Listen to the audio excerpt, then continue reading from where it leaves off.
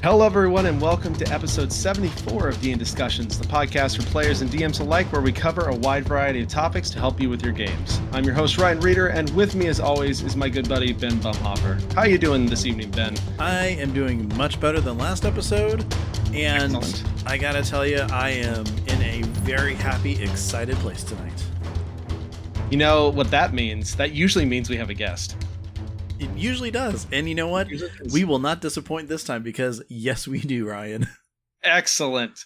Yes, joining us this evening is the wonderful Alyssa Vischer. Hello, Alyssa. Thank you so much for joining us. Hello, guys. I'm so happy to be here. Yay! I'm just so stoked. We're talking about a topic that I really need to know more about. So this, in some ways, this episode is kind of a little bit selfish for me, but hopefully it helps everybody. Well, I mean, to be fair, most of our episodes are selfish because we kind of work through a lot of stuff for our own games and everything. So, you know what? It just added right onto the pile, so don't feel bad. Yes. What is the point of having a podcast if you don't get to, reap those benefits for yourself directly, right? Exactly. Control the scheduling. So, Alyssa, before we jump into our main topic tonight, would you mind telling us just a little bit about yourself and your D&D sphere that we're going to be talking about tonight? Oh, my D&D sphere. Well, I am a disabled neurodivergent parent of 4. I got into tabletop role-playing games through the Titan's Grave. Will Wheaton Tabletop to Titan's Grave to Critical Role pipeline about 5 years ago, and showed up at my my gaming store locally here for D&D and pretty much jumped into the DMing very straight away.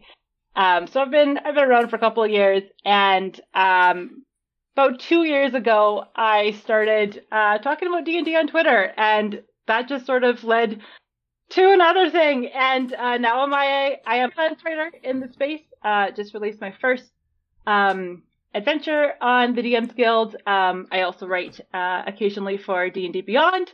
So it's been a really fun journey from what are tabletop role playing games to hi, I'm on D&D Beyond now. What is happening? That was super cool to see your first article go, and you've got, I think, 4 or 5 on there now. Yes, and there's another one coming soon. So exciting! Tomorrow, yeah. Very cool. Maybe already by the time this is released. Yep. Most likely, we will Most certainly likely. have several links to those in the show notes. So be watching for those. So Alyssa is joining us tonight because I love a lot of her. She goes on these giant Twitter threads. I do. usually about like D&D design aspects or pillar aspects or just, various pieces of the game. And one that caught my eye, and this was quite a while ago. This was back in July of last year.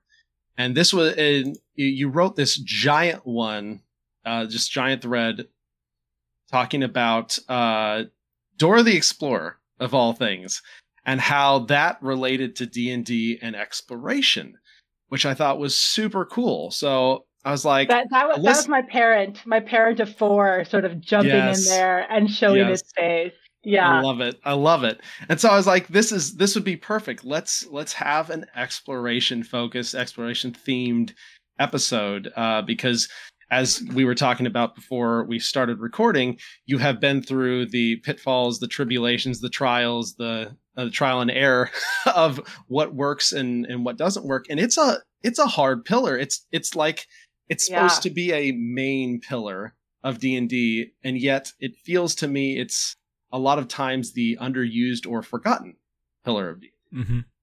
Yeah. I think that exploration is so tricky because it's really this like nebulous and undefined thing. Like we know when combat starts, we roll initiative, we take turns, we're in 6-second chunks, right? We know when we're like in a social encounter because we're talking to an NPC. When are we in an exploration encounter? Exploration is sort of like everything else, which means it is simultaneously everything and also like nothing. Mm-hmm. There's no definition in a lot of ways. And it also gets mixed up with like what is exploration and what is travel? What is wilderness travel? What is wilderness exploration? And what's, wilderness exploration look like, but what does exploration look like in the middle of a dungeon? So it's like, it's sort of this really undefined thing. Definitely. It's one of those nebulous things that you don't really realize is such a major chunk of the gameplay until you really kind of start getting in there and realize, I'm not exactly making up filler, but I have to fill in the spaces with stuff at the same time. Yes. The whole thing that really started this for me was actually a couple of years ago. This big Twitter thread has come out of several years of angst being like, I have to figure out what exploration is. And it started when I went back and DM'd the Lost Mines of Phandelver, the old starter kit that is going to be turned into a whole adventure later on next year. Exciting. Yeah, right. The adventure is great. It's well written, but as a new dungeon master, there's this like cliff when you leave the town and have to go through the wilderness. And as a dungeon master, you're like, okay, like what the fuck? What do I do now? Yeah, like there's some encounters I could roll. There's sort of a map. But, the distances don't really matter. How often do I roll? And then what do I do with it? I rolled a few bandits. Well, how do you make that into an interesting? So that was like the big catalyst for me to be like, I must figure this out. I don't like things that I can't like solve. When there's like this question that's not answered, I'm like, I must answer it. Yeah. Yeah. And so let's start with what I think a lot of people would think of when they talk about exploration, or at least it's the first thing that goes into my mind, is the travel. Like okay, we've done a quest or we've finished some task in this little village.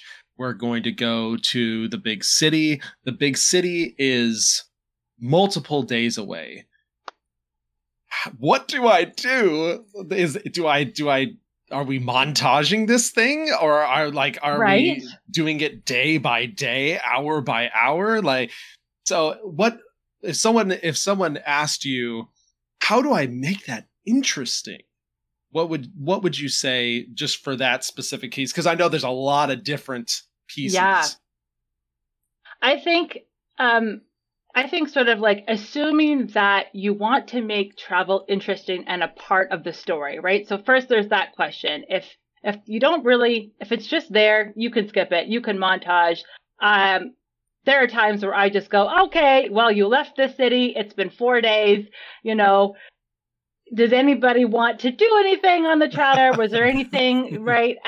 But if not, we're just going to go straight on and, hey, guess what? You're at insert city here. But assuming that you want to have something interesting about it, I think there's a few ways to go about it. For me, I actually have slightly different rules while I'm traveling. I use a different resting variant because here's part of the issue is how do you make wilderness travel interesting when the game is balanced for 6 to 8 medium encounters per day? In order to make any encounter, like combat encounter, meaningful, it has to be like a deadly difficulty, or you have to do like a whole pile in a day. And then it's going to be 10 sessions before you get to the next place. I have made that mistake. I have too, actually. I did that. Yeah, it took us a year almost. Like it took us, because we were meeting only like once every 3 to 4 weeks. So it took us like almost like a year of gameplay to travel, and it was fine. And we had a lot of fun, and we really explored the countryside.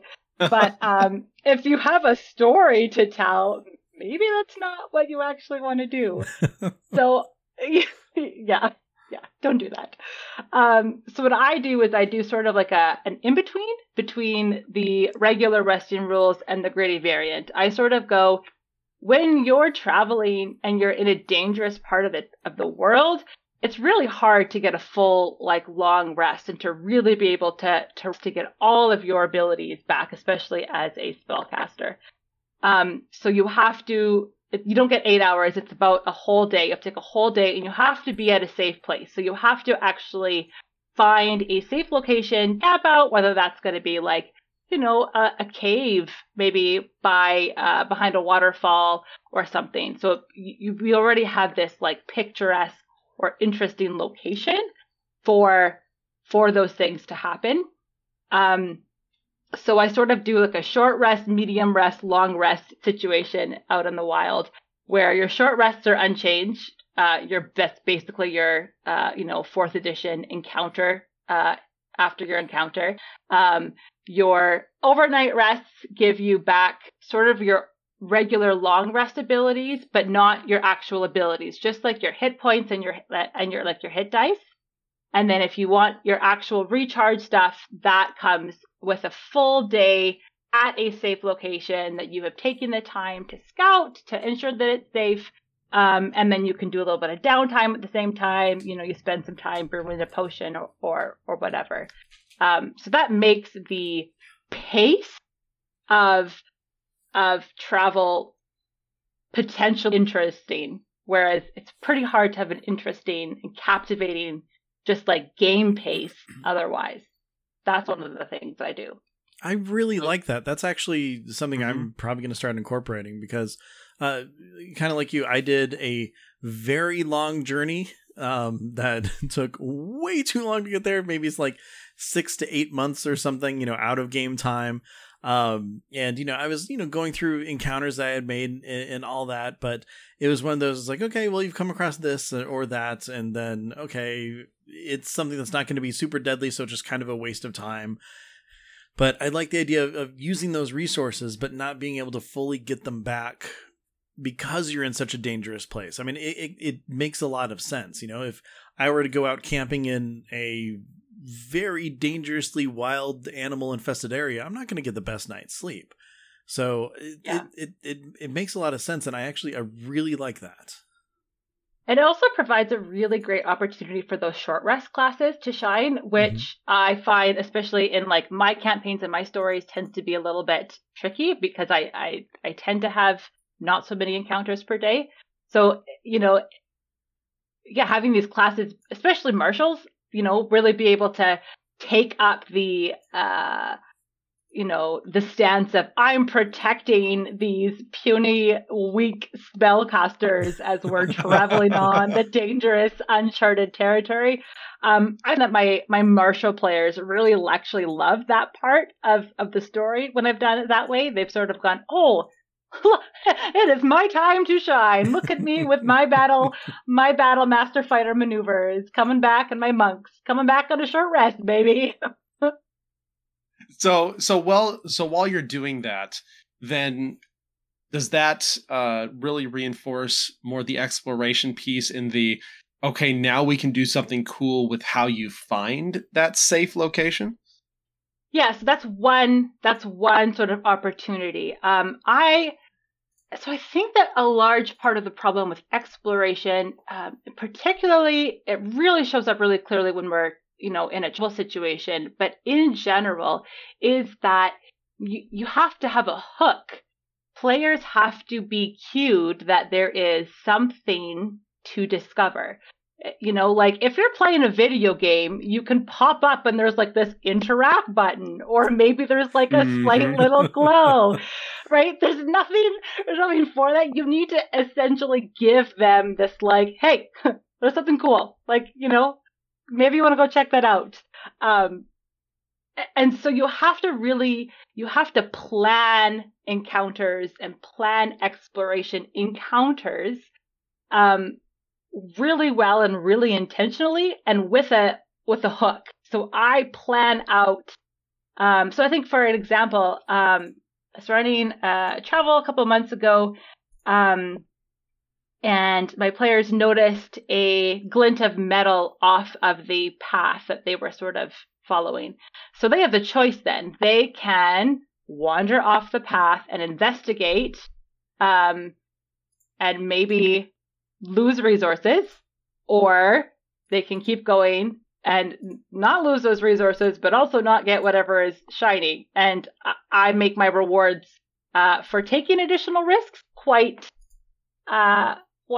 nice and good. That is actually the majority of my medium power magic items come from poking things with a stick, going off the beaten path. So when we're traveling and doing wilderness travel, it's fresh, paw prints maybe with really deep claws, extra wide, maybe extra paw prints that are just sort of crossing the path and they're fresh, right? Or the glint of metal, or you hear strange animal sounds a little bit away, or the trees are moving much faster than they should be in the wind. There's no wind, but there's trees moving. Those kinds of things, these cues that alert the players that there is something somewhere else for them to look at if they want to. Because exploration should be, I think, an option, a choice. Mm-hmm. The MacGuffin isn't there, probably. Maybe. Probably. But something great might be. Yeah.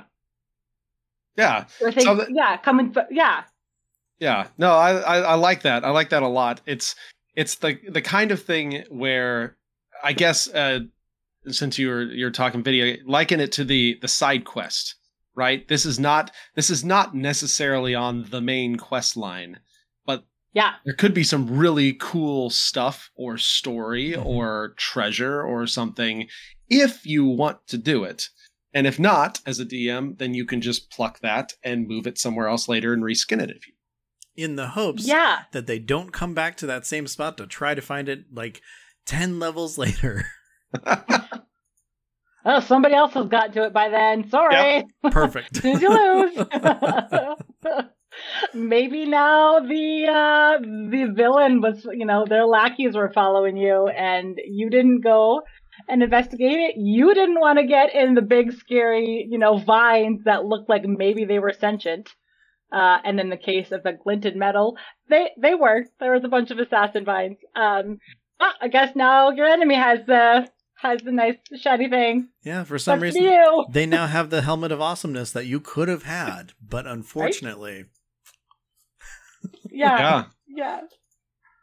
Yeah, no, that's really great. I love that kind of thinking about it, is the providing hooks, but not forcing them down, because forced exploration really isn't necessarily exploration, right?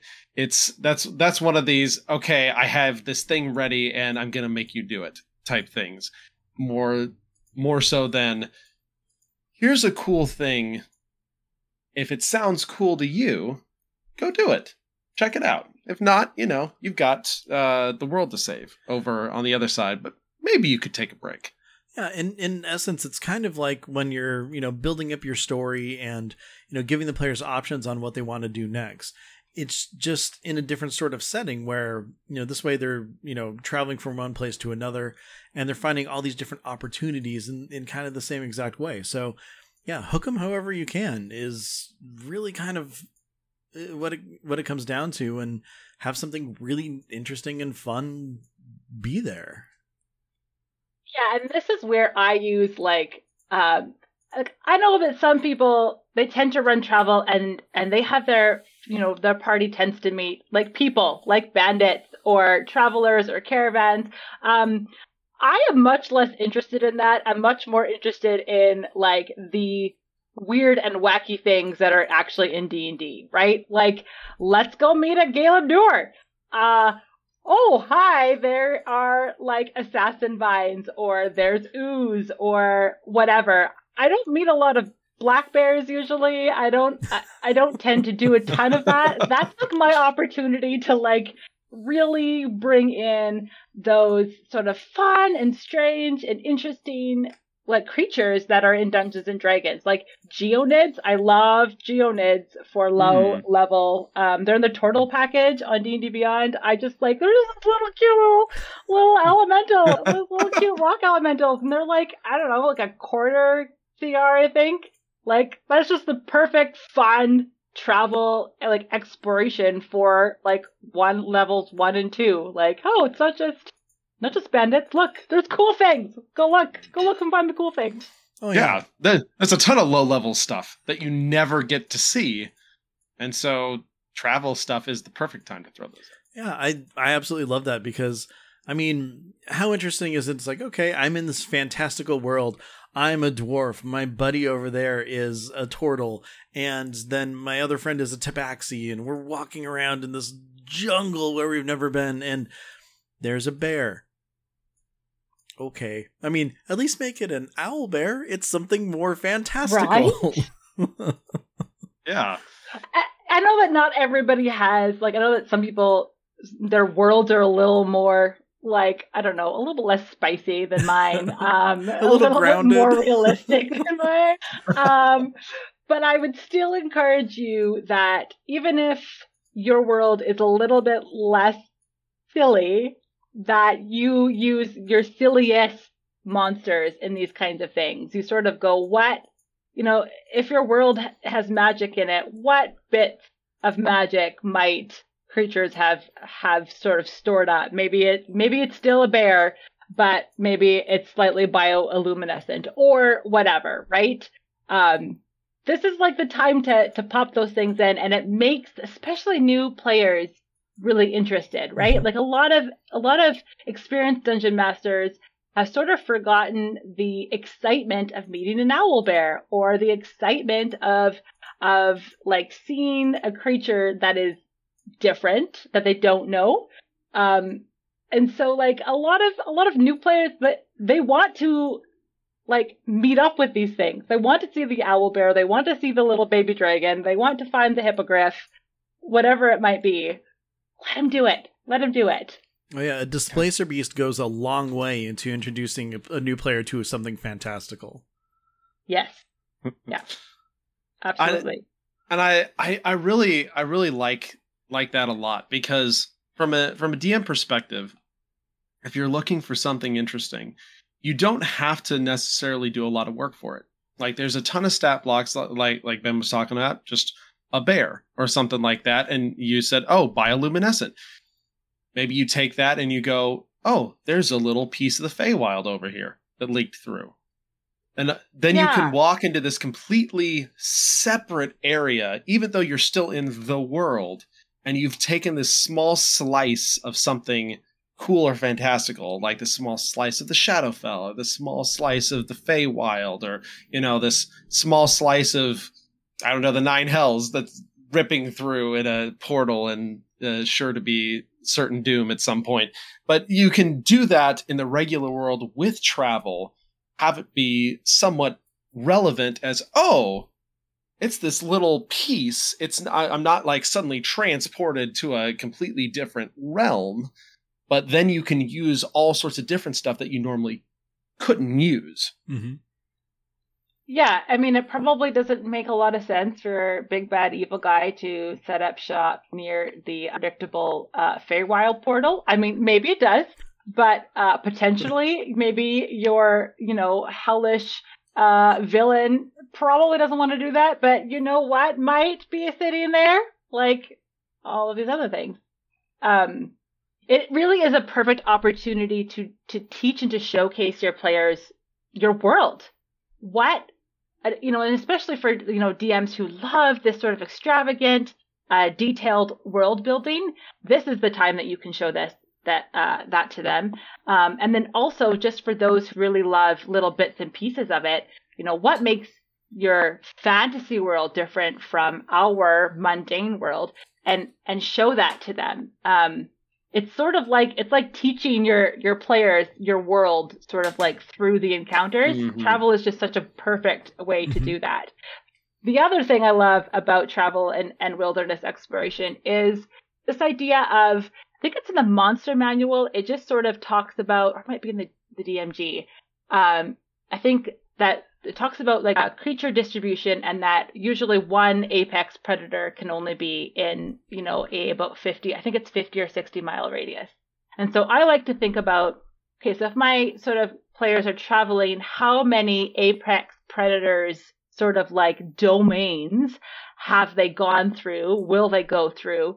And what might they see, right? So this could be regional effects, lair effects. I tend to increase the size of like the regional effects and lair effects from the monster manual because of that, because I'm like, oh, I don't actually think that my players are going to travel through like 4 dragons worth of territory. Yeah, exactly. That makes no sense to me. But right, so those are sort of things that the players, because then they start encountering just these weird little lair effects, and they go like, what is going on? And exploration is about like dropping little clues. It's not puzzles, but it's dropping little clues and questions in front of their players, right? What is the glint, right? What is this, unsavory feeling that I, have from, maybe a shadow dragon's lair? What is, why are all the animals, a little Talking. weird? Maybe, yeah, slightly psychic. All of those kinds of things. It's just these little clues that you can drop in front of your players. Yeah, no, that's really great. That's a lot of really good stuff for wilderness, and especially one of the things I know I've done. I don't know if you all have done that this too, but I tend to focus more on travel from a level specific field. So like especially early levels, that 1 to 5, 1 to 6. I like to inject any sort of travel with lots of encounters, lots of interesting things. Whereas by level 7, 8, 9, 10, that's when I usually start the montaging of those same sort of things, because it's like, you guys have been there, done that. Nothing along this road or nothing along this area you're traveling is going to be dangerous for you. Yeah, when you're level 10, a group of bandits is not really going to do anything for you. Although it's sometimes funny to throw those in every once in a while, the low-level stuff with the high-level players, because it really can be powerful. Yeah, it can be fun. They can be powerful, or it can just be one of those things where, Critical Role, I think, the Mighty Nine kept running into the same bandit group. Yeah, it was a teaching while they were leveling. It just got funnier and funnier. On. Yeah. Oh, that was good stuff. So kind of moving on to another type of exploration, multiple paths. So this is the kind of exploration where it's just like, okay, we have a destination in mind. There are many ways to get there. I want to let the players choose the way or figure out the way or find the way, and it could be one of many things. I feel like this is something I've always struggled with, because we're not playing a video game. You can't push M to bring the map up and see all the different ways in to this specific location. So in those types of situations, like, what would you do to make that interesting without being able to draw a picture and be like, here guys, here's the entire thing. There's 4 paths. You can this get little through glowing this dot way, is this way. you. Yep. Yeah, so here's my secret. I actually I don't use a lot of wilderness maps, to be honest. I find that when I map things out, I actually get way too bogged down in a lot of details about realism, or even just like, where are rivers and where are things, and I feel like a map constrains me personally. And so I tend to go sort of just basic landmarks. I like map. I mind map it out basically with like when you remember in elementary school, like have you write down all the mind maps in order to learn how to like brainstorm and to create an outline. That is essentially how I make my wilderness. And so, this sort of actually throws back to the Dora the Explorer thread that I did. So for those that haven't read it, basically I talk about wilderness navigation through, Dora the Explorer, who pops up her map. She knows that she has to, in order to get to Mount Doom, she has to find bridge, forest, mountain. And approximately in that tone 18 times throughout the 20-minute episode. But that is that sort of forms the structure, because there are these landmarks that they have to find, but there's going to be different ways to find them, right? So the bridge is probably going to be through a river, over a river, or maybe over a cliff. And so you're sort of taking the time to find the river, decide how you want to cross it. Maybe you find one, with a really angry troll who doesn't want to let you pass, and you don't really want to deal with the troll because, it's a high CR and you're level 1. So you find a different way to go around, and you decide to cross the river yourself, right? So those sort of, general landmarks allow the players a little bit of agency after they get past the bridge and they're sort of through the forest. There's a couple of paths. The bridge has a nice stone path leading away from it through the forest, but also it sort of wise off and you see like a hunter's footpath, or you also see maybe the grass is, stamped down a little bit from a bunch of animals going through. This is why I find it easier to not have to do a fully, fleshed out map, because I can sort of build it around my players and approach it, ensuring that they have different decision points at every time. They sort of maybe see the mountain in the distance, but here are the obstacles that they have to overcome. Yeah. That's, that actually works out really well. One of the things that I've done is I've tried to create maps with, different landmarks and everything. And you're right. It is a little constricting, especially when you're, plotting everything out. Luckily, it's zoomed out so far that... Yeah, you sort of get sucked into like hex crawl mode, which is not quite the same, right? Hex crawl. It's a style. It is. Yeah. Mm-hmm. It is. It is one particular style, and for the people who it works for, it works so great for them. But there isn't really a structure for like the rest of us who die a little bit inside when we see a hex crawl. Mm-hmm.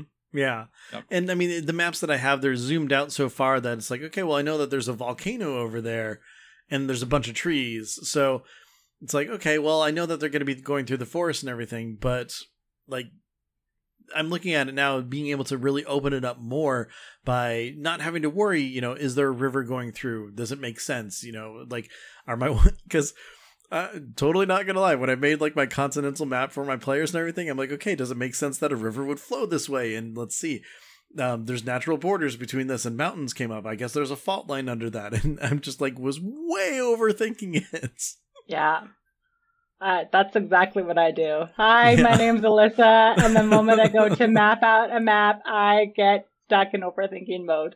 I don't need to play Tectonics just to get like one single travel sequence, but that's what I will do. Otherwise, that's what I will do. Yeah, no, I totally get it. I'm right there with you.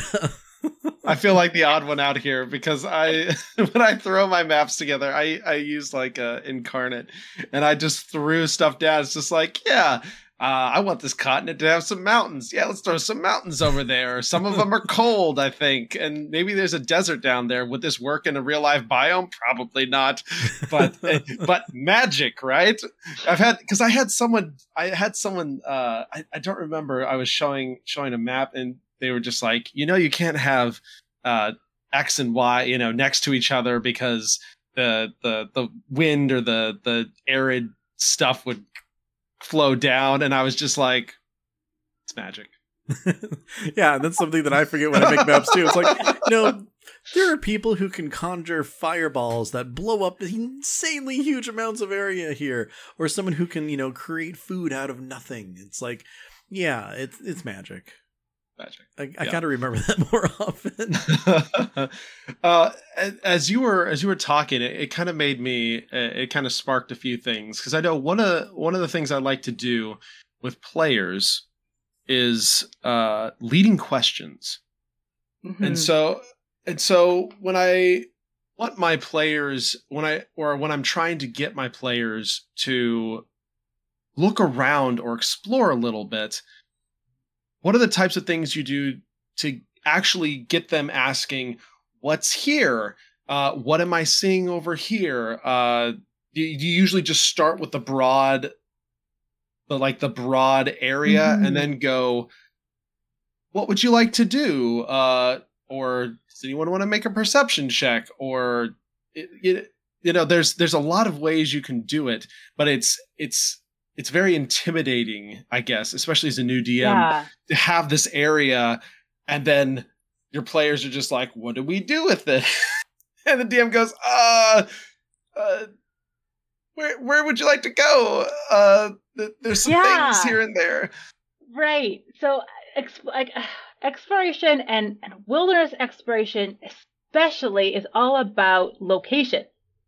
That is sort of your structure for the exploration. That is the scene. You know that you're in an exploration mode because you are in a location and you have to figure out what is there and what is through. Mm-hmm. And so I do tend to sort of roughly visualize my wilderness as a dungeon. Right? Wildernesses have these sort of natural ebbs and flows. They have the easy ways and the hard ways. And so, unlike a dungeon where you're likely not walking through walls, you can, trespass the barriers in a wilderness, but it isn't easy. That's not the easy way, right? You've got your rivers and your waters and your mountains and your big trees and your thickets and your burly grass and all of those things. So you can use those things to make your location smaller, so that it's not just this big, wide open, miles of grassland or miles of forest with, I don't know, whatever's in a forest, I guess. But that you can make it specific, and so that it's actually a location in the same way that you have a dungeon room. So, right, what is in the kitchen in the dungeon room. Probably a fireplace, a table, some chairs, some cupboards, etc., etc. The same sort of thing. And so it's really, really about the location and ensuring the specificness of it. Actionable stuff. Yes, actionable stuff, right? And so I think that we, sometimes when I was trying to figure out this whole traveling thing, there's this whole sort of school of thought about, sort of adding color and flavor to it, but they're not really anything interesting or game breaking or decision, inducing. They're just oh, you found some nuts on a squirrel. Visited you by the campfire last night. And that works for some groups, but my players look at me like I am high. They are like, what am I supposed to do with that piece of information? That is cool. I guess I shall enjoy the nuts that I stole from the squirrel. Maybe your players are. You turn that around, and sentient squirrel army comes to attack to get those nuts back. Well, I mean, there's a lot of potential you could do with angry squirrels. I mean, they're a challenge rating 0, so definitely. But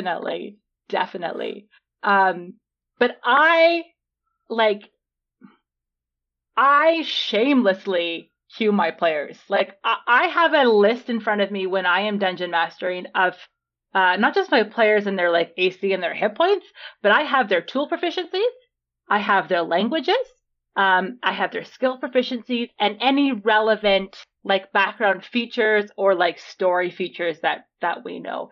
And I will shamelessly be hey,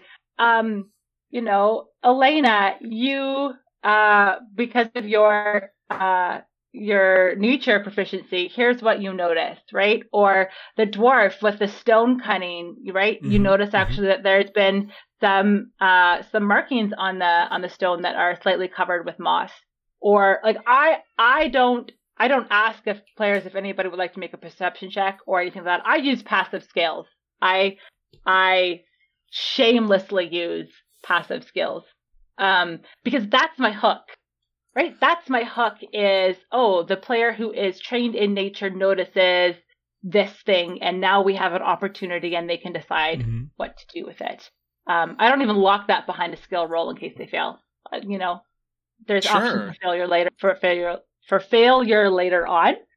I use a lot of druidic, because I love druids. I play way too many druids. All of those things is how I sort of like cue players as to, but you have to have the location at least like sketched out. And you have to give that information to the players as if you were giving the information about a room in a dungeon. Yeah, exactly. I mean, you need to know if those thorn bushes over there are actually able to get past, if maybe they're completely not natural for this area where someone with nature would know, or someone with a high passive perception would notice, hey, there's no animal sounds going on right now. Something's up. Yeah, and I don't actually give, in a lot of ways, I don't tend to give a lot of like mood setting information when I'm wilderness traveling unless there is a very particular mood, because players can't always, especially in those sort of seemingly large, like ambiguous situations, sort the flavor information from the actionable information. They don't know if the wind is just going because it's wind and there is wind outside, or if that's important. So I slowly train my players that the information that I give you, especially when you're outside, it is important. It's all actionable information as opposed to flavor. Yes. Yeah. Gotcha. Yeah. I flavorful, really flavorful then, like, oh shit, the sun is hot. That is, we're going to die if we don't drink some water, Yeah. Yeah. I really love that a lot. I think that's a great tip just for dungeon masters in general, to have some sort of list of your players' proficiencies, like be they skill proficiencies, tools, languages, because at the end of the day, you want to have fun. And I think some people can be afraid of being, I don't know, maybe too contrived when they say, hey, look, here's a situation that requires a master smith. It just so happens one of the players is a master smith. Honestly, I think that's super cool, because then the player gets to go, yeah, I am a master smith. I get to use this thing that I took 5 levels ago and that I've never gotten to use yet. So give the players, or give open opportunities for the players to use stuff. It's we've talked about this before with monks. Like, if you've got a monk in your party, make sure some of your bad guys shoot arrows so that they can catch them and throw them back. Like, that is not a bad thing. It's just one of those things where you're letting your players use what they've picked and what they've done, and that just makes it more fun. Yeah, your players didn't like choose a tool proficiency just so they could write it down on the character sheet, right? They didn't just be like, I guess I'll take jeweler's tools because I just want like to write the letter J down. they chose it for a reason. So like, I build my monuments, like, right, that my players come, I build them like almost directly from their stuff. And occasionally there will be this little thing that they don't have, and that's sort of a cue for them to maybe look around more, or maybe we're going to have to get some help, or maybe we're going to take a rubbing of the letters we can't translate and find somebody who can. But it's noteworthy when they come across something that doesn't at least utilize some of their proficiencies in some way, because, you got to reward your players' choices. Yeah, to kind of piggyback off of that as well, if there's certain classes that, there are certain classes that, they pick their spells and then that's what they have until, maybe they level again. So, not talking clerics or paladins or druids. Yeah. But, especially like with, say, like a bard, if they know like comprehend languages, throw some things out there that, no one in the party does know. So they're able to use some of their toolkit as well. Some of those support spells and things along those lines that, someone might choose might be very specific in some situations.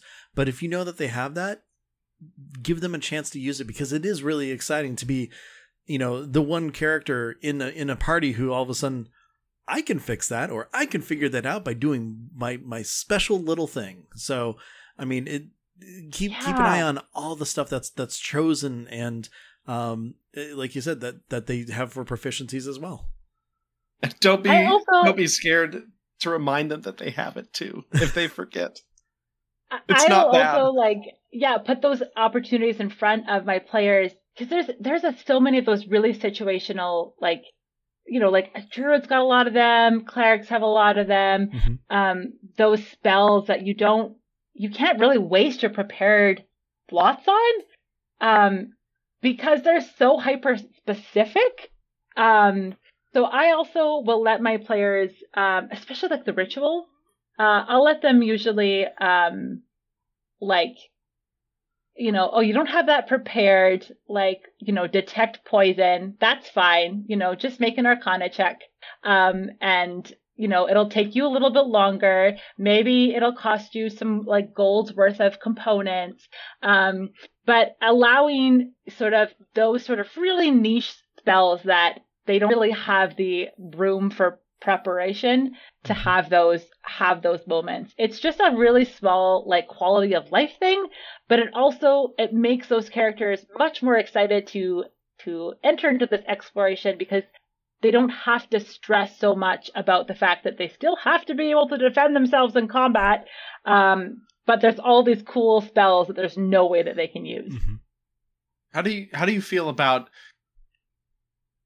leading players onto that stuff too? Like if they're about to enter an area that could benefit from maybe one of those or one or more of those niche spells, having some way for them to know that ahead of time. That's not necessarily just you saying, hey, you might want to prepare detect magic or something because there's going to be magic coming up, but more like in-game, again, optional stuff that they can find and go, oh, there might be a lot of poisonous stuff in these fronds. Yeah. I think that dungeon masters are afraid sometimes with information. They're way too hesitant with information. They hold their cards so close to their chest, afraid that their players might get a taste of what's to come. And that is, I think, in most situations, the exact wrong way to go about it. It's sort of this thing where no matter how much you feel like as a dungeon master you have totally given the whole thing dead away, your players still won't get it, because they are so busy trying to connect so many different dots and have table manners and not speak over people and also watch their sheets and see what's on their thing. Half of the information just goes straight over their heads. So don't be stingy with your information. I think queuing your players onto information, dripping down them so much information, is way better than being too stingy. If there's poison up close and your guys never, preparing that because they don't have room for it, well, that's probably look, here's a bunch of dead squirrels. Oh, look, they died of poison. It can be really actually quite easy to do if you're intentional about it. And if, assuming that you're not totally flying by the seat of your pants and have actually prepared stuff in advance, which I don't always. So that is another part. Sometimes that's a 50-50. Yeah. Roll the dice. Roll up the dice. Yeah. And, I mean, you're totally right too, because when it all comes down to it, Ryan and I have said this on the show many times before, the idea is everybody's there to have fun. You're not trying to like create a mystery and then not give your players any sort of answers or clues to it because you don't want them to figure out. Like, that's no fun. That makes no sense. The idea is throw as much out as they possibly can, because they'll pick up on things here and there, and then if they're able to throw it all together, great. If they can't throw every single bit together, great. They're still going to have fun with what they do find and what they kind of work with. And telegraphing, hey, in this area there might be a lot of magical defenses or poison or helpful animals that if you can speak to them, they can take you through the forest labyrinth or something. Like there's tons of little random stuff that you can kind of toss in there. And honestly, I feel like there's a huge missed opportunity with a lot of those rituals because of the whole, like, you don't have a lot of room as a prepared caster for those kinds of things. And so, I mean, there's the whole joke, it's called Wizards of the Coast for the reason. Wizards really do get sort of like the everything there, right? Because they don't have to prepare their rituals. They can cast it, most of the time if it's in their spell book. I just let my other guys prepare, like, cast it. If it's a ritual, you can cast it as a ritual. You can't cast it as a spell, so you're gonna have to take the extra time, and there might be consequences for that. But just like let your druid speak to animals, let your cleric detect magic or detect evil and good. Let them use those things. It'll honestly make your exploration and your wilderness scenes and your travel, in my experience, so much better because your players have tools to engage with. If they don't have the room to prepare those kind of spells, they don't have the tools necessary to engage with the content, and that sucks. Mm-hmm. As a player, that sucks. Yeah. No, that makes a lot of sense. Unfun. All right, you walk into a room. There's a locked door over there. It's made of iron and you have no key and you aren't able to pick a lock and you don't have a weapon that can break the door and there's nothing that you can do ever. No fun. Womp, womp, womp. Exactly. Everybody's a sad panda that day. I guess we're going to leave. So this is good. This is a good little segue too, because talking about kind of items and players, I remember, and I know you had mentioned this a little bit earlier, and you were talking about this on Twitter. The how many magic items is too many items to give to people? Oh man, is this you want to open up this can of worms? Because I have opinions. Yes, so I do, because there are so many official items that are not big sword, hit and kill, like shield, defend. There's so many like utility type items. And I feel like, and we've talked about magic items before, I know there is a fear from a lot of DMs of giving too much. And I think that can certainly be the case as far as power items go. But there's so much you can do with limited use or utility type items.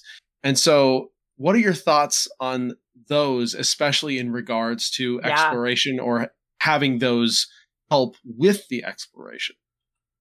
A little story. I was reading the new Spelljammer adventure yesterday night, and I was drinking my water, and I literally choked on it and like spit it out because you start at level 5. It's a level 5 beginning, and so it's like, if you don't have level 5 characters, here you can create them. You get 650 gold pieces for purchasing equipment, and if you're running a high magic campaign, they each get one uncommon item. And I was just like, what? Like, it's so little. That's it? Like, what is the point of having 3 attunement slots if, like, you don't even have 3 magic items until you're level 20? Like, like I said, I have opinions on this. I think also is that if you only give out a couple of magic items, then they have to be powerful ones. If your players only see a couple of magic items, you know, they're going to be disappointed if they get like a drift globe and a gem of brightness and a bag of holding.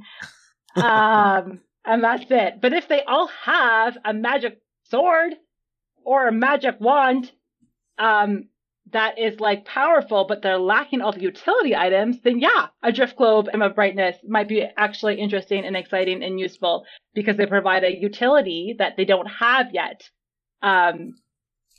You know, there's so many of those kinds of items, and those are the great kinds of things to throw in as your exploration rewards because they don't actually increase the power level that much. You know, you can just throw in one more like bandit or one, you know, increase one of your creatures by one in your encounters, that's not a bad thing either. Exactly. And also give them things to kind of overcome some of their detriments. Like, you know, if you have someone running around in plate armor, throw a pair of, elven boots at them so that, you know, they're not always at disadvantage on stealth. Have them have a straight roll. Give them that just little extra boost. It can't hurt. Yeah. Yeah. And players love that, right? Like, you know, I think one of my like first couple of experiences was with early Adventures League. So like I think we were even running like the Tyranny of Dragons, Horde of the Dragon Queen, but with like the Adventures League themed adventures. And because 5th edition is not like, it is officially like a low magic setting and game compared to previous editions, you know, your first couple of adventures and like all you really get is a couple of like, you get one small uncommon item each. And so you have to play like 4 or 5 times before you as a person actually get something because it's one, you know, per player, sort of one for the whole group, right? So that's really quite, it's sort of a bummer because, you know, you're playing D&D to fight things and to get treasure and to loot and to not get any of those things. That's a bummer, but there's also so many other low power, like options for rewards in the Dungeon Master's Guide. You've got your charms, you've got your little blessings. There's a whole like list of minor like beneficial, lesser beneficial powers and major beneficial things, and so you can just have these like 1 or 2 little things that just provide something that is consumable.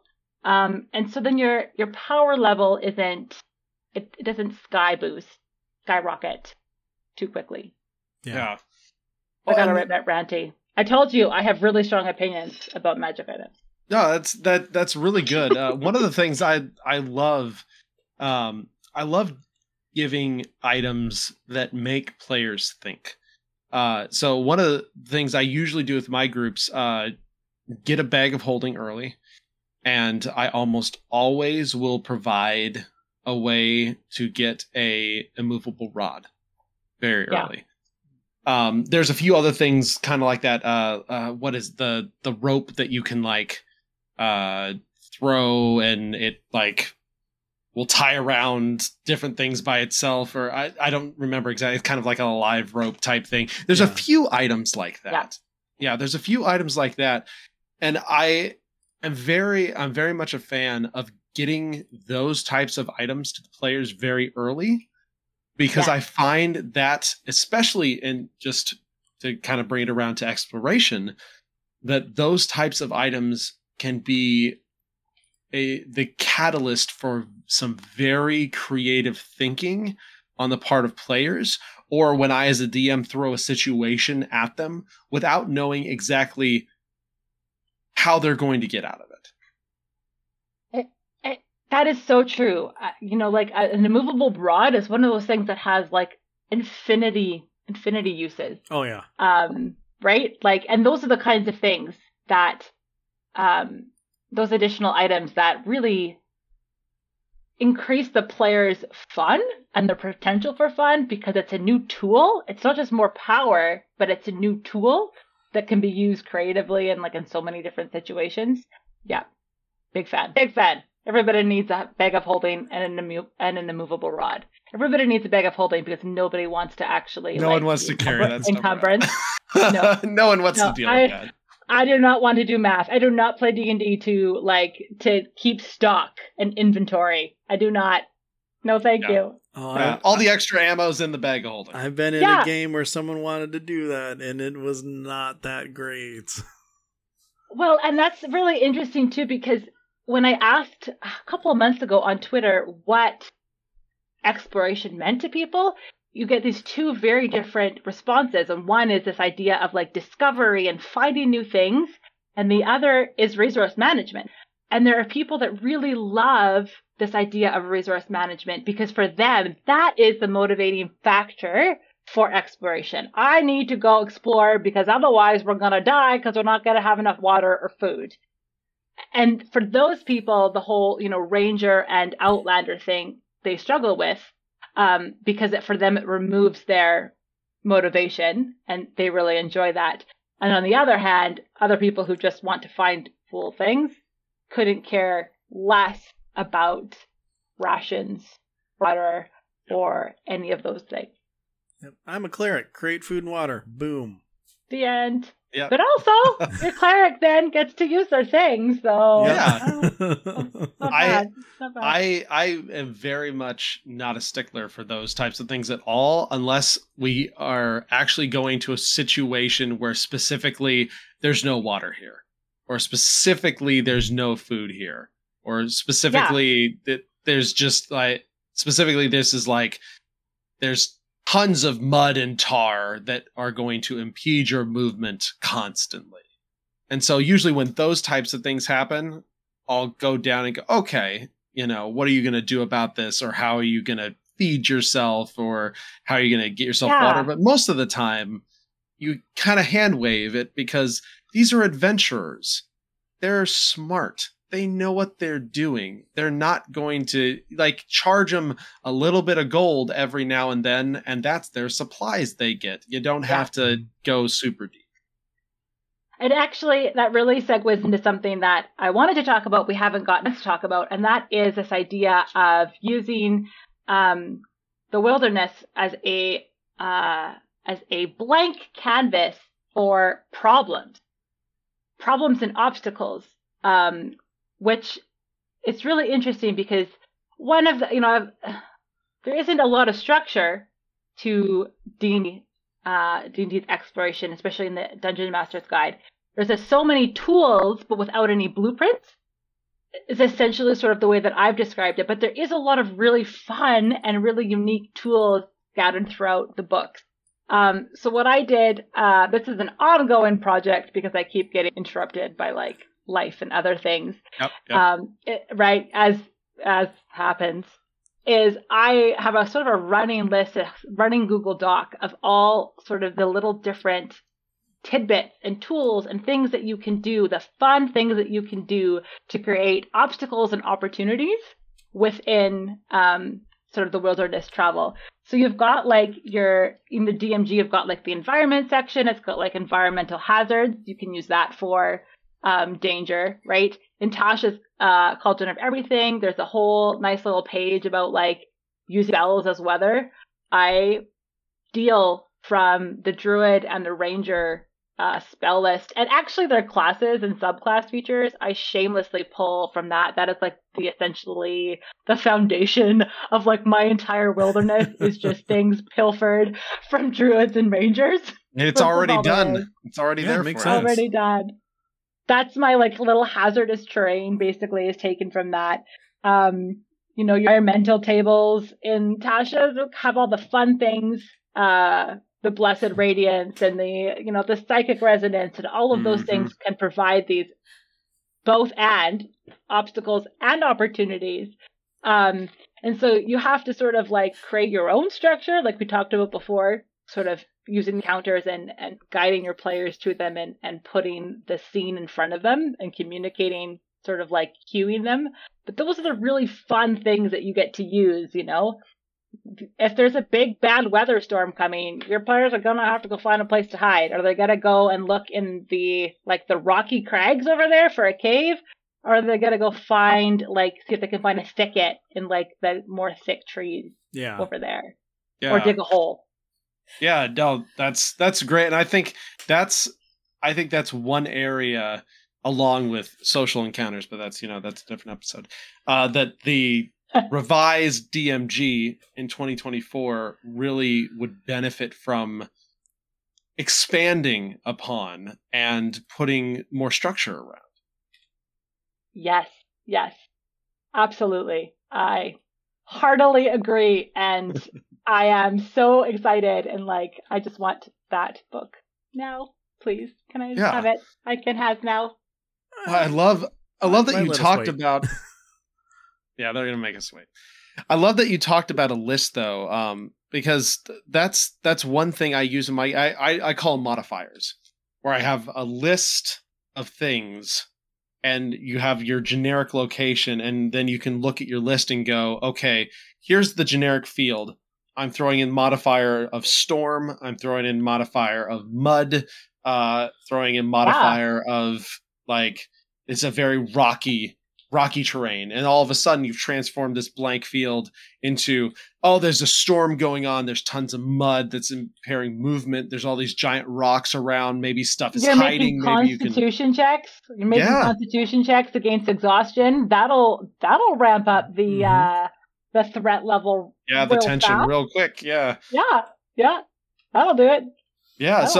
It sounds like a very similar, what you were talking about is a very similar concept to that, of get the things that you can use to modify your environments, and then a very generic environment can become multiple things that are wholly unique very quickly, and then going further, attach mechanics to those things too, maybe while there's this huge wild storm going on. Yeah, you're doing constitution saves.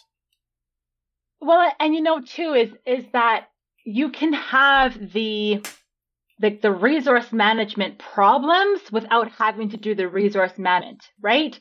So you wake up one day and all of your rations are spoiled from rain, from a little bit of acid rain. And it wasn't enough to hurt anybody, but it's enough to spoil all of your rations. Now you have to, right now you've got the problem of, shoot, we only have a handful of rations now, the ones that were securely in whatever, or the water or whatever it may be. You can have sort of daily events that bring in those problems or those obstacles without actually having to travel, trek water and rations.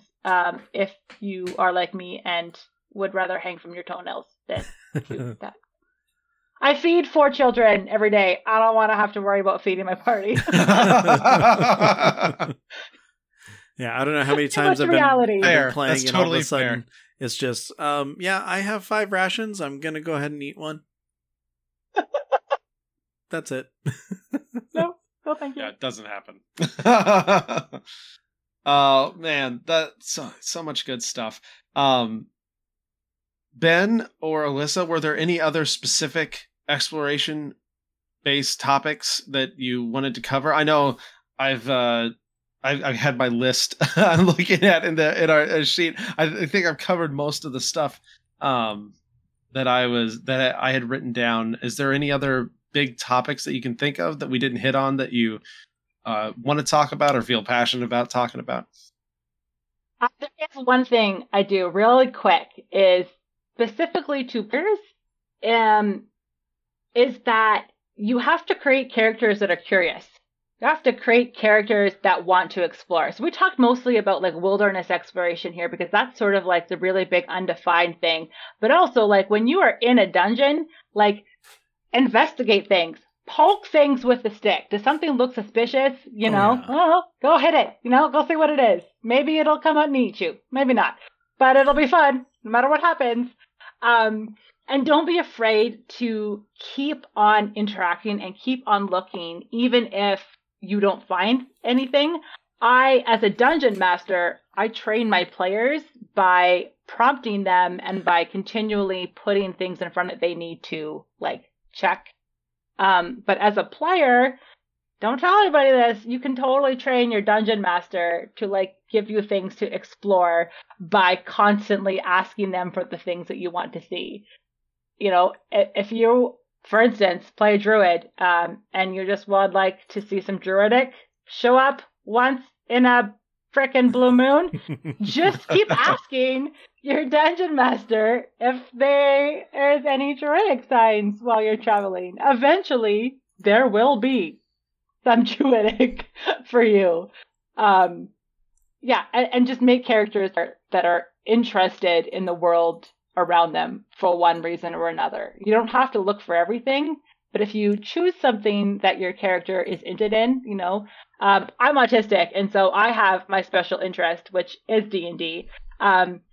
But, you know, sort of imagine that your character has like one thing that they're really interested in. What is their special interest? And you probably have a mechanic for it. You probably have a skill or a tool proficiency or maybe a language. But you can like look for it everywhere. And it gives a reason to explore and interact with the world. Yeah. And your that's shared buy-in. will pick up at it. Mm-hmm. Yeah. Yes. Yeah. You know, and I think you have to demonstrate that also to your DM, because a lot of DMs have the experience where they have had people or players that haven't been interested in the world. And so eventually they sort of stop planning all of these like things because nobody really cares. So when you show them that they care, that you care, then they become a little bit more interested in providing that for you because they want you to have fun. Yeah. And to kind of piggyback off of that, as a DM, what I'll say is, you know, if the player does ask you if something's there, and, you know, like, again, we're just going to throw ourselves in a forest and stuff. If the player asks, you know, oh, well, are there any, you know, like twigs or broken, you know, tree branches or anything on the ground? Just go with it. I mean, they're already kind of imagining it and picturing it in there. Add it in with that as well. You know, it doesn't have to be exactly a feature for what you want, but it helps build that environment out for everybody who's playing. So just kind of, you know, pull with suggestions of things that they have, unless it's something, you know, entirely different. Like, is there a Lamborghini parked in this clearing? No. But you do see a nice, comfortable rock, or, you know, just something there. But yeah, just kind of go with it, build it together, and, you know, make it an interesting place overall. And I think you got to be a little bit specific, right? So sometimes players just be like, I'd like to investigate the room. Okay, you know, paint me a word picture, you know, as Embria Arengard says. I love that line of hers is, well, paint me a word picture. Like, what are you doing? What are you looking for? So, you know, don't just tell your DM, I'd like to explore the area, you know, give them a little bit more to work with. You know, I'd like to look around the campfire, the campsite, check for, you know, signs of any activity or gopher holes or medicinal plants or alchemical stuff. Let them, you know, give them a little bit of specificness to jump off of and to work with. Mm-hmm. Yeah, it helps you and them, and everybody gets happy after that. Everybody does.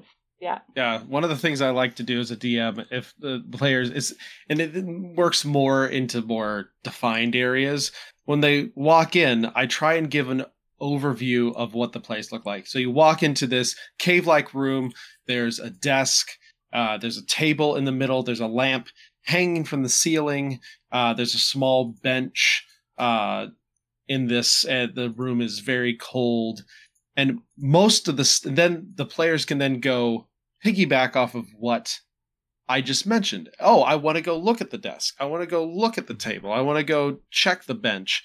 And because it's just one of those things where you can either ask your players, what do you think you see?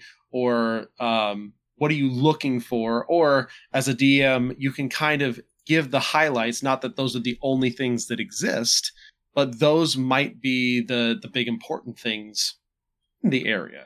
Exactly. And with like players and DMs both doing that together, you just fill a room with so much character or an area with so much character that it feels lived in at that point. That's the goal, right? Is that a location that feels real, that feels tangible. There's something in there that you can actually engage with. Exactly. Yeah. Shared storytelling. What it's all about. Yeah. Shared storytelling. Awesome. Well, man, I learned a lot. Yeah, same here. Like, I'm going to be using a lot of this. I really want to get back on the road. I never thought I would say that. I'm sure my party doesn't want to hear that either. Just like experiment, because there's so many different little things that you can do. I just run my poor players. I just run them through the gambit as I'm just like experimenting with one thing or another. They're all really, really good. But you can just have a lot of fun with it and do some sort of wacky and wonderful and wildly fun things on the road. I promise. Yeah. And it is okay as a DM, especially if you are experimenting, to after session ask your players, was this interesting? Was this cool? Was this fun? Is this something you would like to see more of? I think that's another one of those, you were talking about DMs holding information too close to the chest. From a meta perspective, I think a lot of DMs are also afraid to do that sort of stuff too. It's like, I want to know what my players like, and so that I can provide more of that. So if there's something that fell on its face, I also want to know that too, so that I can adjust it for next time, or put that to the side and rework it and potentially bring it back later, or shelve it because it's just didn't. Definitely. The stars and wishes mechanic changed my games and changed the way that I was able to get feedback and information, because I found that even if I asked players how they were, I struggled to get information from them, because they don't always want to tell me what they didn't like, because, my players they just want to shower me in compliments. And I'm like, well, I need to know.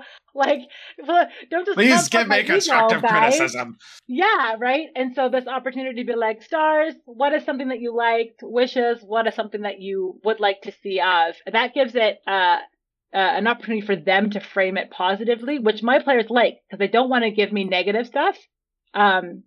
So being like, well, here's something that I would like. If they're tired of the road, they might be like, yeah, I'd really like a town. I'd like to see an inn. That'd be great. Could you bring me to a tavern so that I can, or a magic shop? I'd like to see some civilization again. That gives them the opportunity to do that. It's a great little structure.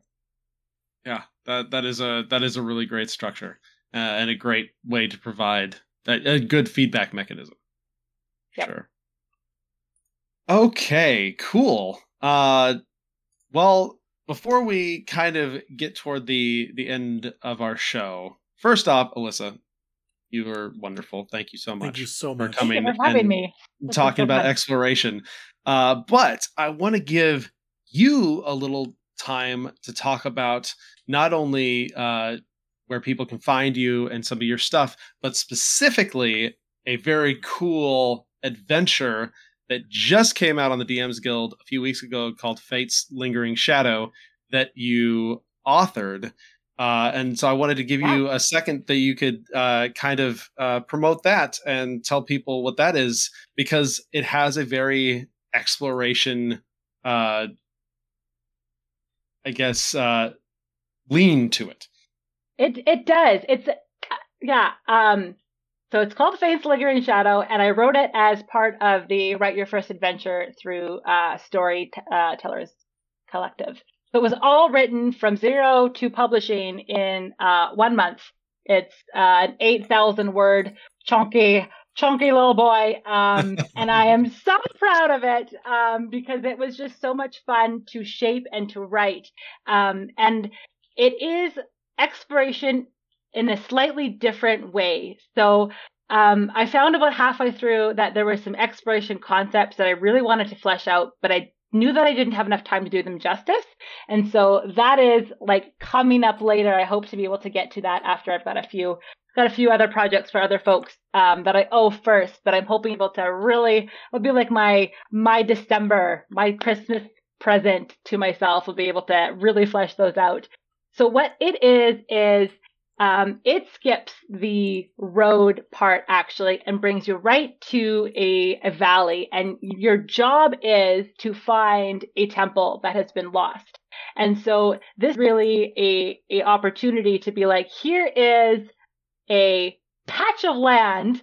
There's something cool in it. Probably. You gotta go find it. Where is it? And so the first part of the valley focuses on three main locations, sort of like, landmarks. And they all interconnect in that something from location 1 is useful in location 2 and location 3.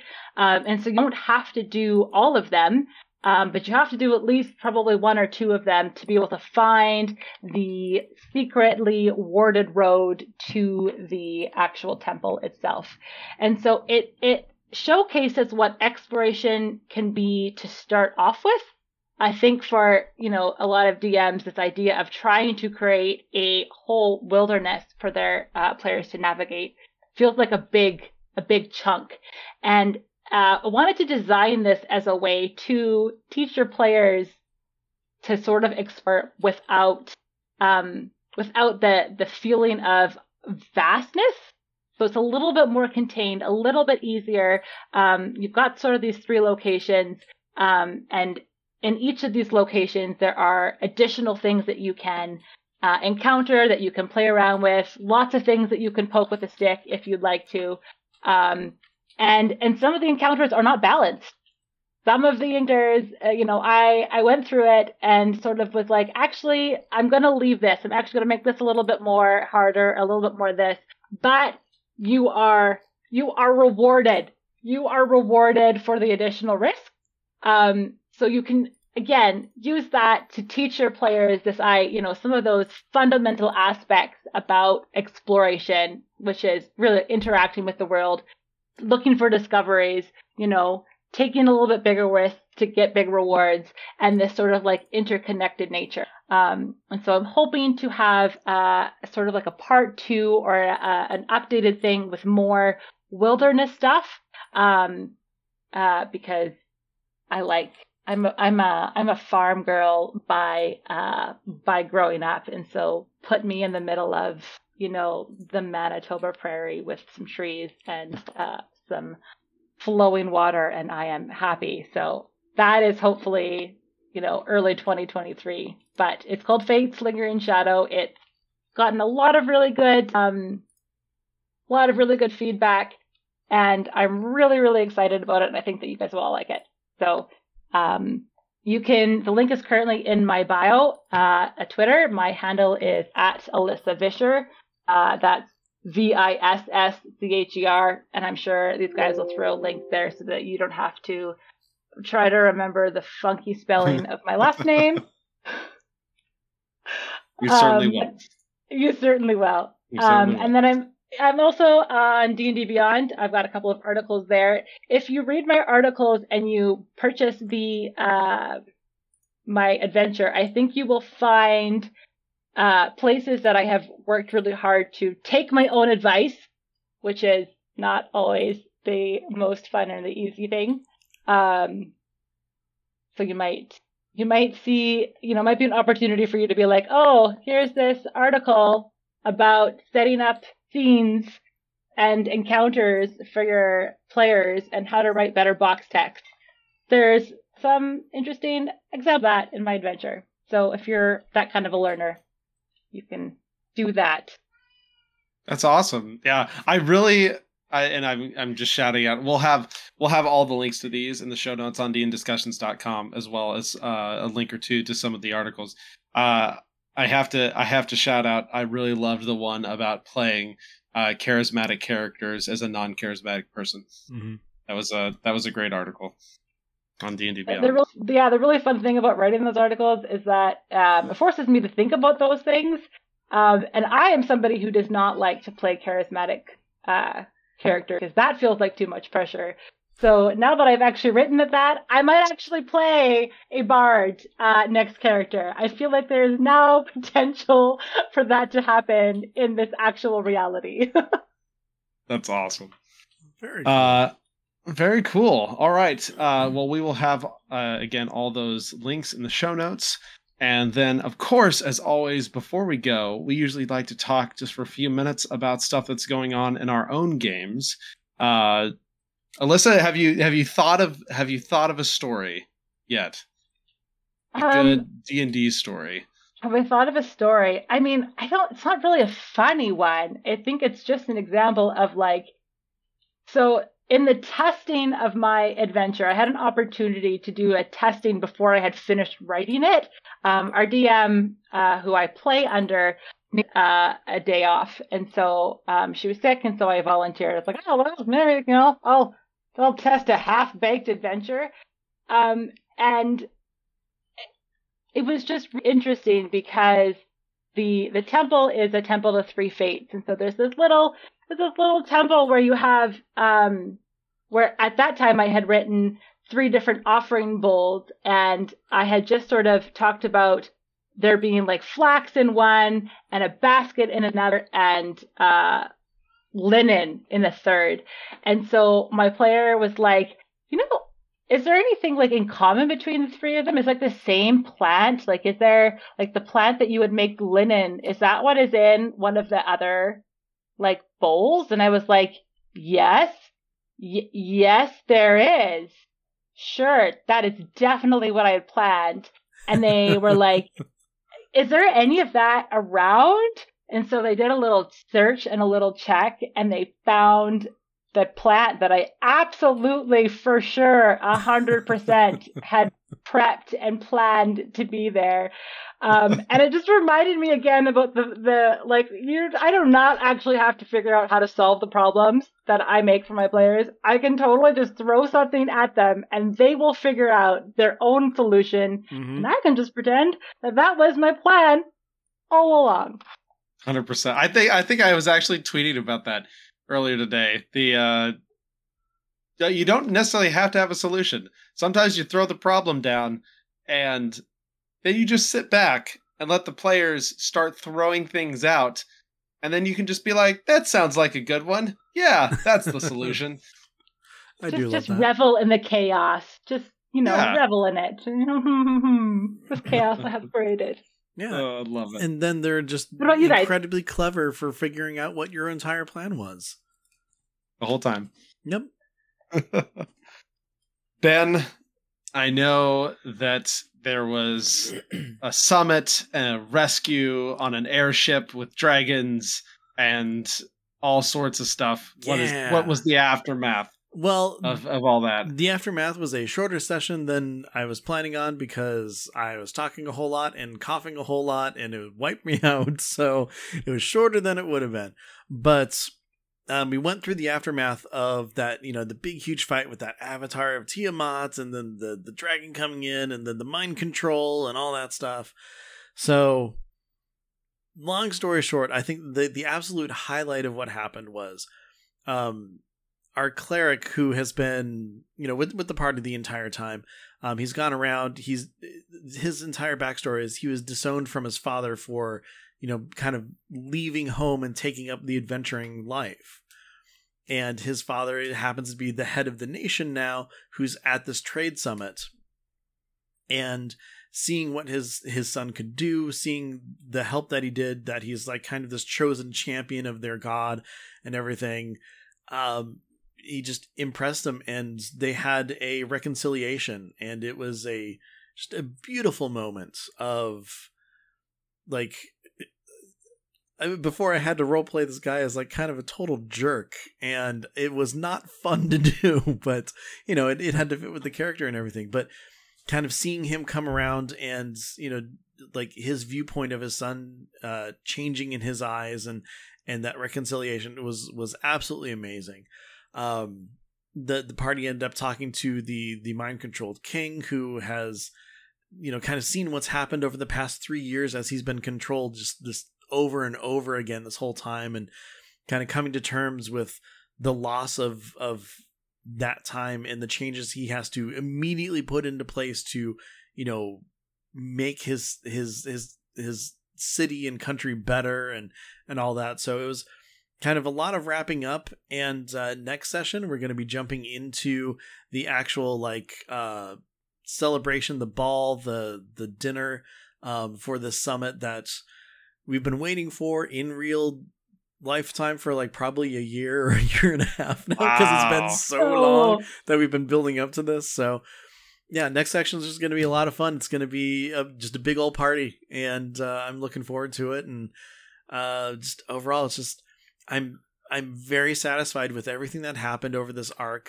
That it's the second arc for this campaign, and we're going to be moving into the third arc soon. And I'm really looking forward to hopefully pushing, getting them to 20, and finishing up there. So yeah, in fact, they just leveled to 12, and everybody's all happy about that and stuff. And yeah, it's just I'm really excited about what's been going on.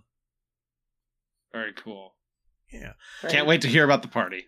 Oh, it's gonna be great because spoiler alert, our bard is she is getting a date from the House of Ill Repute because she wants to bring a date. Although it's a high class House of Ill Repute, so who knows what'll happen. I'm sure it will be very fun. I'm looking forward to it. I actually have, I went through, I made an entire guest list, created a whole bunch of aristocrats who are going to be coming along, and as well as, the characters and all these different delegates and stuff. So it's, yeah, I'm going to be juggling a lot of people, but there's a lot of story with each one of them. So, we're going to see what happens with that. I'm really excited. That's great. I'm very excited. That's amazing. I would like to go to this party. All right, great. The party. We'll shoot you an invite. I'd like to go in real life. Yeah, exactly. I want to go to a fancy party in real life. Right? Oh, it's gonna be great. Yeah, I haven't decided what's on the menu yet, but once I get that figured out, probably fish. Last detail. Yeah. Anyways, Ryan, I know that you're juggling two very important things going on in your campaign. So what are going on with those? Yeah, my campaign that had the player die is back on Friday, so I don't have a full resolution to what's going on there yet. But my other party, currently in the Shadowfell, and the last 4 sessions of what I've called the no good, very bad, terrible, horrible, terrible, horrible, no good, very bad day. 4 sessions of the same day in the Shadowfell, just bad thing after bad thing happening, and it's not been my fault the whole time. This is poor decisions, party. Poor decisions that you have made have helped this along. They are being after escaping the town. Barely, just a little background. So they're in the Shadowfell because they found out that the ranger is actually part denizen of the Shadowfell. Her father is a human mortal, and her mother is actually a denizen of the Shadowfell. But her grandmother is a very, very horrible person who wants her dead. So they came. It was a huge deal. The whole party was just like, we've been together. We will die for you if need be. They went, they're trying to rescue her dad. And it's been super fun and emotional and very hard, in a lot of ways, for all of us. But they basically were no spell slots left, no resources. They're running from this, entity called the Houndmaster, who has the Shadowfell hounds, who are very dangerous, as they found out in the prime material plane when they were attacked and ambushed and barely got away. And so they came to this crossroads, and they decided to head for the mine area outside this town to hide. And I love that this actually happened just last night, because it ended up going so perfectly with our exploration themed thing, because this was kind of a almost a little sandbox in a way. It's just like, do we go in the mine and hide? Are we going to hide around the hills? Are we going to go to the fields on the other side? Like, what is this whole thing? They ended up going in the mines, and through an incredibly high DC 25 perception check by the ranger, found a secret panel behind the rock. And so inside of that, they found a little room that ended up being a resistance rebel type hideaway that has been building for some time against this very evil matriarch who's been kind of holding this province in a very iron grip. And so it ended up being super cool, because this is something, if they had made better decisions in the town, they could have potentially found out. But there was this other option that ended up being used just because of a very strong investigation, and because they went in this certain place. And so because of all this, all these pieces kind of fell into place. They ended up leaving a note and a sending stone after reading this journal and such. And so they're heading, they were able to hide very well in this very hidden stowaway place. Houndmaster didn't find them, and so they were able to finally, after 4 sessions, get their long rest and get their stuff back. And so they decided, we're going to do it. We're going to head to the main place. We're going to go figure out where your dad is and try and break him out. So we have a travel session, a Shadowfell travel session. Wowzers, that... I want to be in both of your games. My God, amazing. So I'm excited. Now I can take all these learned things for our travel session to this large, like, fortress manor town of Kilsing is what it's called, for them to get there and figure out how they're gonna free her dad and meet him and potentially her mom for the very first time ever, as the ranger grew up thinking she was an orphan, and this was something that just kind of got sprung on her, that, oh yeah, you have family, in fact you're royalty, by the way. And so it's been really funny because the party's been calling her princess and she hates it. But she technically is, just from a, like, birth perspective. So it's been fun. Fun game. Very cool. Amazing. I'm excited to see how it progresses. All right. Well, that is it. That is it for us. Again, Alyssa, thank you so much for joining and contributing and being wonderful and giving tons of fantastic advice. We appreciate it so much. I feel like I sort of threw, like, a fire hose that wasn't very well structured and was just like, there's this, and also this, and you could also do this. So I hope that there was something, like, useful and actionable and, like you could actually put into your games without definitely. too much work. Like, you follow the same exact way that we usually talk, so it no one's going to even notice that there was any difference.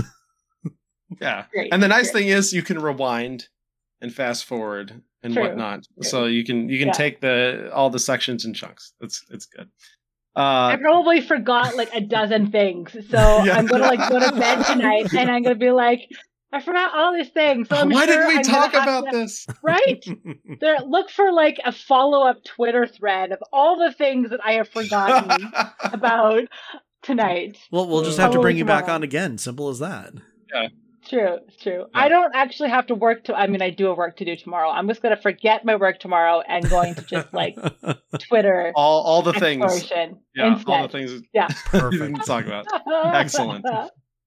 Ben, before we go, why don't you tell everyone where we can be reached? All right. Well, hey, if you like this episode and you want to send us some of your ideas and things that you do for exploration or any other topic, really, you can email us, send those to dndiscussions@gmail.com. Or if you want to reach out on Twitter and, it's one of those things you want to throw a thread at us or something that is only limited to 280 characters, whichever way you want to do it, reach out. It is at dndiscussions. If you're looking for Ryan specifically, you can find him. He is at TBKZord. If you're looking for me, I'm at Ben Bumhofer. Now, this is the 74th episode of DN Discussions, so if you have not heard any other episode and you're kind of interested, thinking, hey, this tabletop RPG stuff is kind of cool, every single episode that you have listened or that you haven't listened to is available on dndiscussions.com or on the podcast player of your choice. Basically, however you're hearing us now, it's where you'll hear all the other ones too. Now, if you're kind of sitting here thinking, wow, Ben and Ryan, they have no idea what they're talking about. I bet they don't even play Dungeons & Dragons. Well, guess what? We do.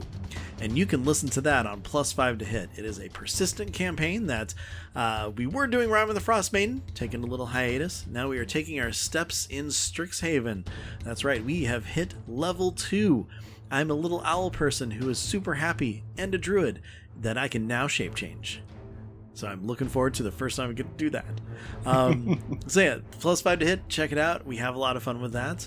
And basically after that, if you like what you if you like what you listen to, if you like what we're throwing out there, let's say it that way instead.